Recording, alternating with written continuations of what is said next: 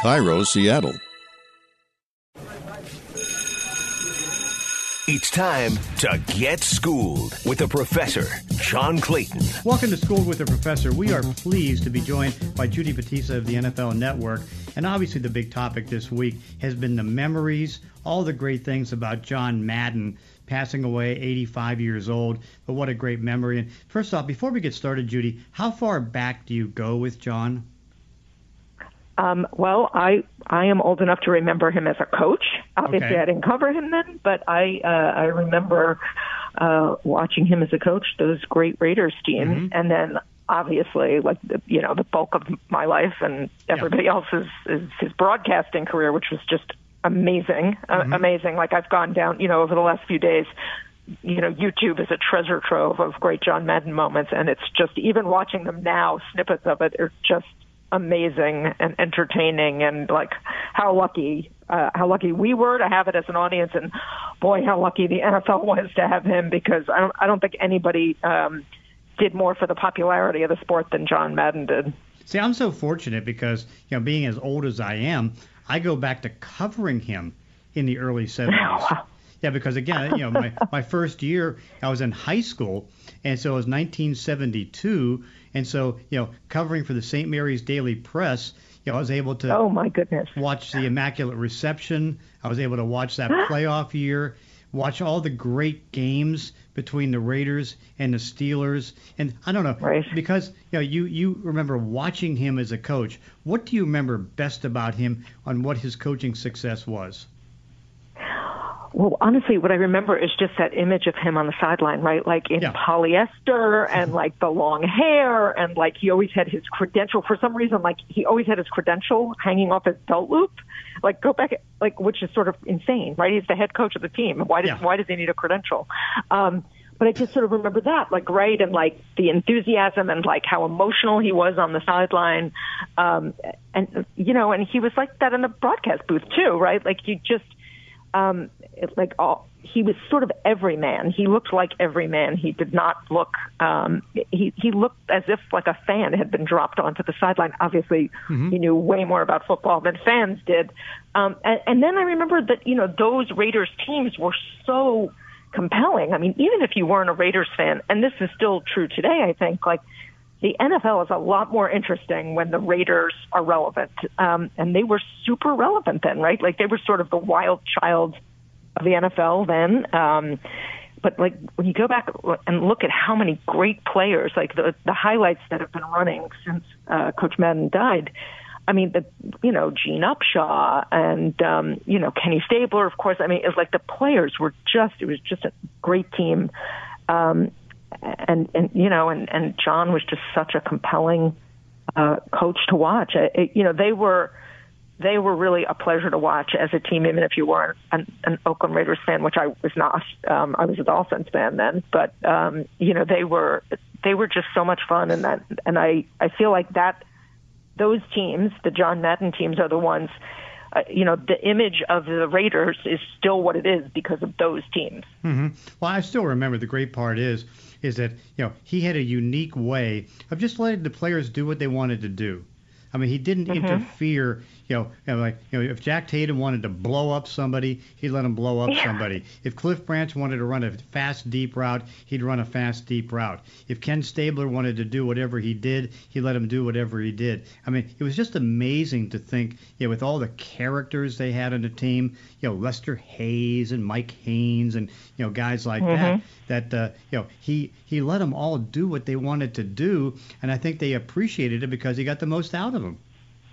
And he was so young, right? Yeah. Like he was such a young head coach. I think if that happened today and you had that sort of group of big personality players, you would probably not think that a young head coach would be successful at that, right? You would think that more an older, experienced coach would be needed to sort of corral those personalities, but not in that case, right? I mean, he managed them perfectly. They loved him. They played like crazy for him, and it worked. I know. One of the things that I thought was amazing, and of course I can't remember what the movie was, but this is how open and honest he is, and you wouldn't get this out of Bill Belichick. I remember him flying into Pittsburgh for a playoff game, Okay, and so they were staying at the Hilton downtown, and so we're over there for a John Madden press conference, and John was just totally wiped out, and we're going, John, what's the problem? He says, oh, I can't imagine. I just saw this scary movie on the plane. It's really affected me. And so he's like, and I don't know if it was Dawn of the Dead or something like that, but he saw a scary movie, and it totally affected him to a point where he had to bring it up in the press conference. He was affected early in the press conference by this movie that scared him to death. And it's like, tell me Bill Belichick would have said something like that. Well, I mean, he, that was his gift as a coach, and then obviously as a broadcaster, that he was himself, right? He was completely authentic. There was no pretense about him. No doubt about it. What are some of the best stories you picked up? Because obviously you have been this on more than anybody else in football this week. Some of the best stories you picked up about Madden the coach, Madden the broadcaster. Well, actually, Melissa Stark, my colleague at the NFL Network, told a funny story on Good Morning Football about, when she was on the Monday Night Football sidelines, when she was part of that crew, they asked her, they would do production meetings on the Madden Cruiser. And so they asked her, like, well, what kind of food must you have had on the Madden Cruiser with John Madden? And she said, well, we actually didn't eat on the Madden Cruiser because everything was about, like, where you were stopping for the next food. And he knew the best places to go everywhere, right? Like if you were going to Philadelphia, he was going to find the best cheesesteaks. And if you were going to Kansas City, he knew exactly the rib joint to go to. And like it was just this sort of traveling gourmand experience with John Madden. And then actually the commissioner, Roger Goodell, told a funny story that he was going to be on the Madden, the bus. And, they asked Roger Goodell's assistant, well, what does the commissioner want to eat while he's on the bus? And, I guess the assistant said, well, he usually eats like salmon and a salad. And, and Roger gets on the bus a few days later and is informed by John Madden, like, we don't eat salmon and salad on the bus. So those were the sort of funny behind the scenes stories. But I'm also struck by how many, players from that time when he was a broadcaster developed really close personal relationships with him and like the affection they had for him. I mean, obviously he adored Brett Favre. We all knew that. And Favre adored him back. And he had this close relationship with Peyton. The players from that area, like they were not just, those were not just normal production meetings where like they're asking questions and, the players are answering and then they leave. Like they clearly had this great affection for John Madden. And then, I was also struck just sort of by the outpouring from coaches about what a huge role he played. I mean, Bill Belichick really talked for quite a bit yesterday about his influence hiring minority coaches and scouts, like how he promoted them and how involved he was in player safety initiatives. And really, John Madden, as you know, I mean, he was really an early proponent of player safety initiatives and in making sure they took care of retired players. Like that was a big thing, and he kept on the league about those things even after he left the broadcast booth. So I've sort of been struck by those stories from all those quarters of the NFL about how the relationships he had with them and the influence he still had on them. Yeah, Anthony Lynn told a story today about how John Madden called him, and he didn't believe it was John Madden. Like out of the blue, John Madden called him. And he thought somebody was pulling a prank on him. But that was Madden. I mean, he was still very, very involved with the league. And the thing is, I mean, say what you want. I mean, even late in his life, I mean, he was still studying. I still remember being in a Hall of Fame meeting, and he was one of the two people speaking up in the Hall of Fame meeting, talking about, and he was just so knowledgeable, talking about guys as players. Right. Well, so I was lucky enough to be on that committee that chose the 100th year team. And I remember from those meetings how, like, the deep dives he did on, like, the linemen. Because, the mandate for that panel was select the top 100 players across the entire 100 years of the NFL. Yeah. So obviously, like, all those players that none of us had seen play live.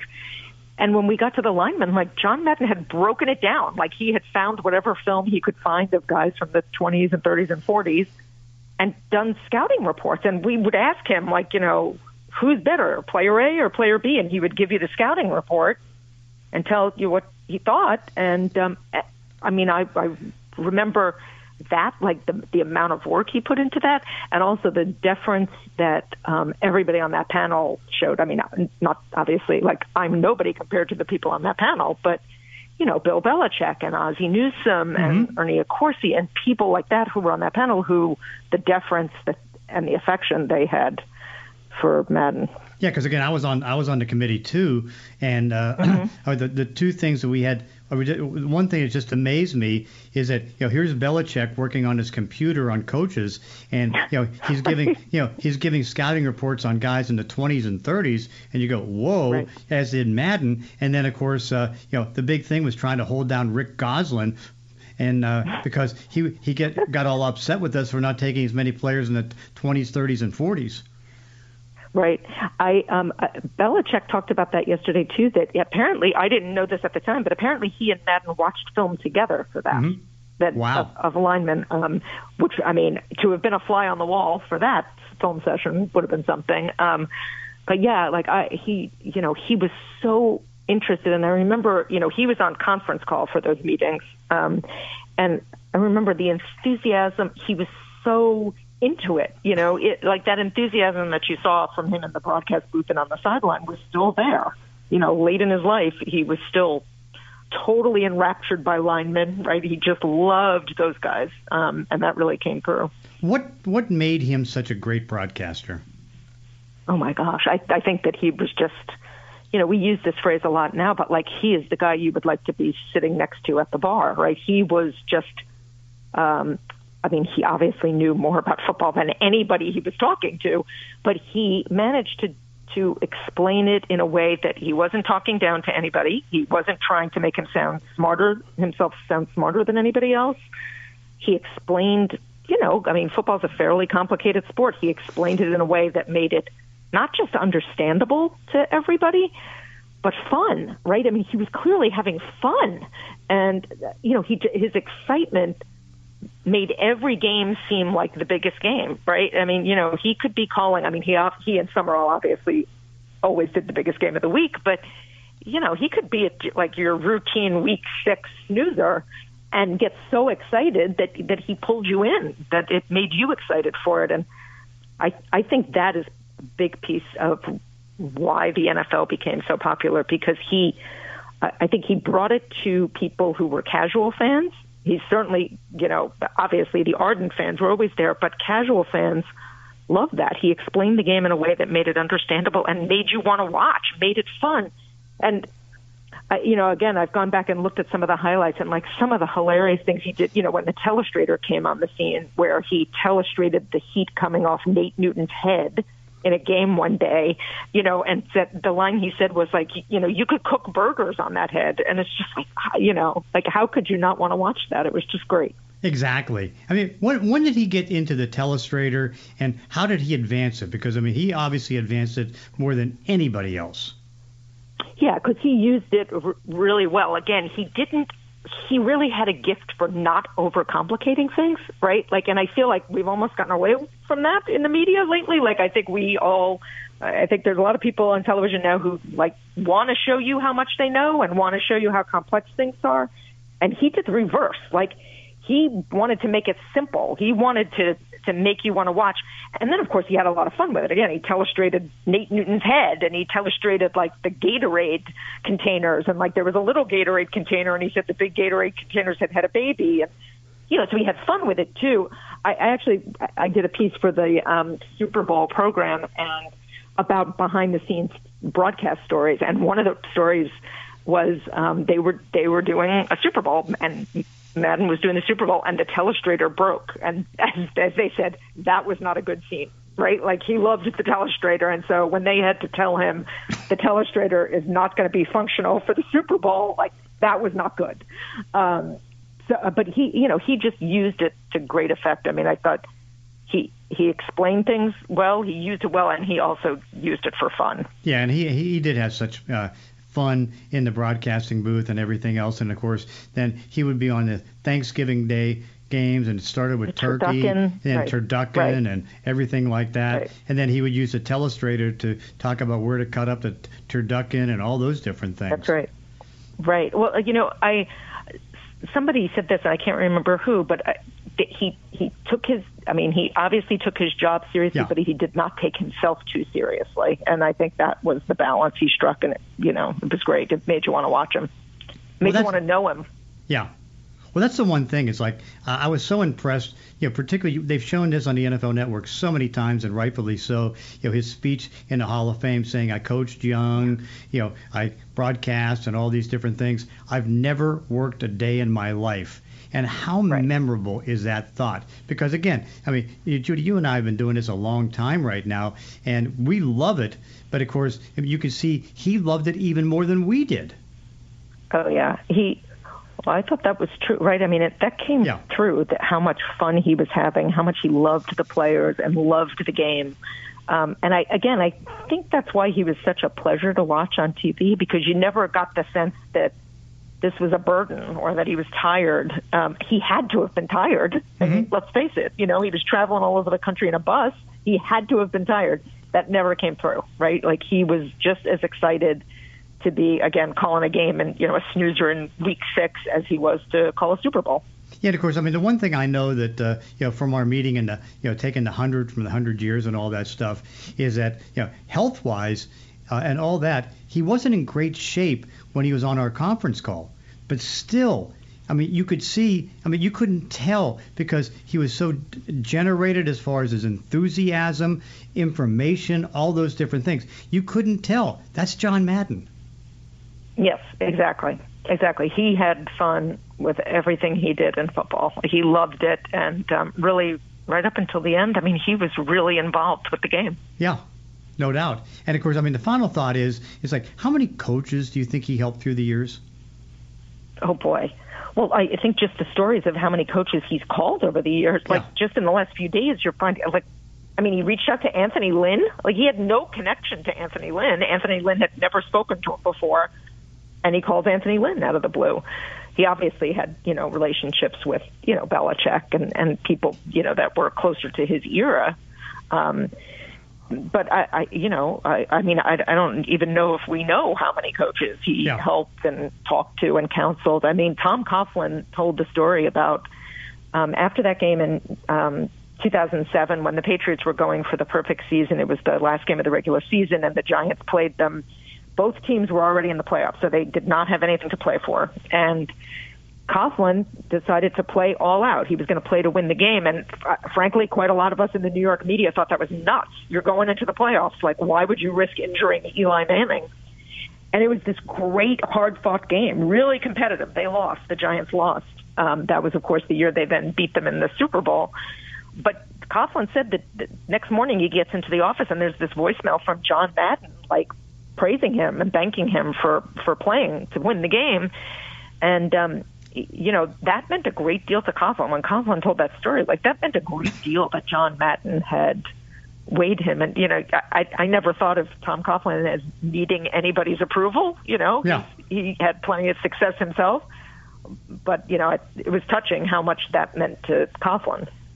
Judy Battista, great stuff. It's just been great watching your reports all week and everything that you put out there as far as Madden. Always great to, what you put out for the NFL Network and everything else. I thank you so much for joining us with Schooled with the Professor. My pleasure, John. Happy New Year. And that does it for this week's podcast. In between episodes, you can follow me on Twitter at Clayton ESPN. If you enjoy these weekly one-on-one conversations, consider leaving a review on iTunes or wherever you're listening to the show. Thanks for listening. See you next time on Schooled with the Professor.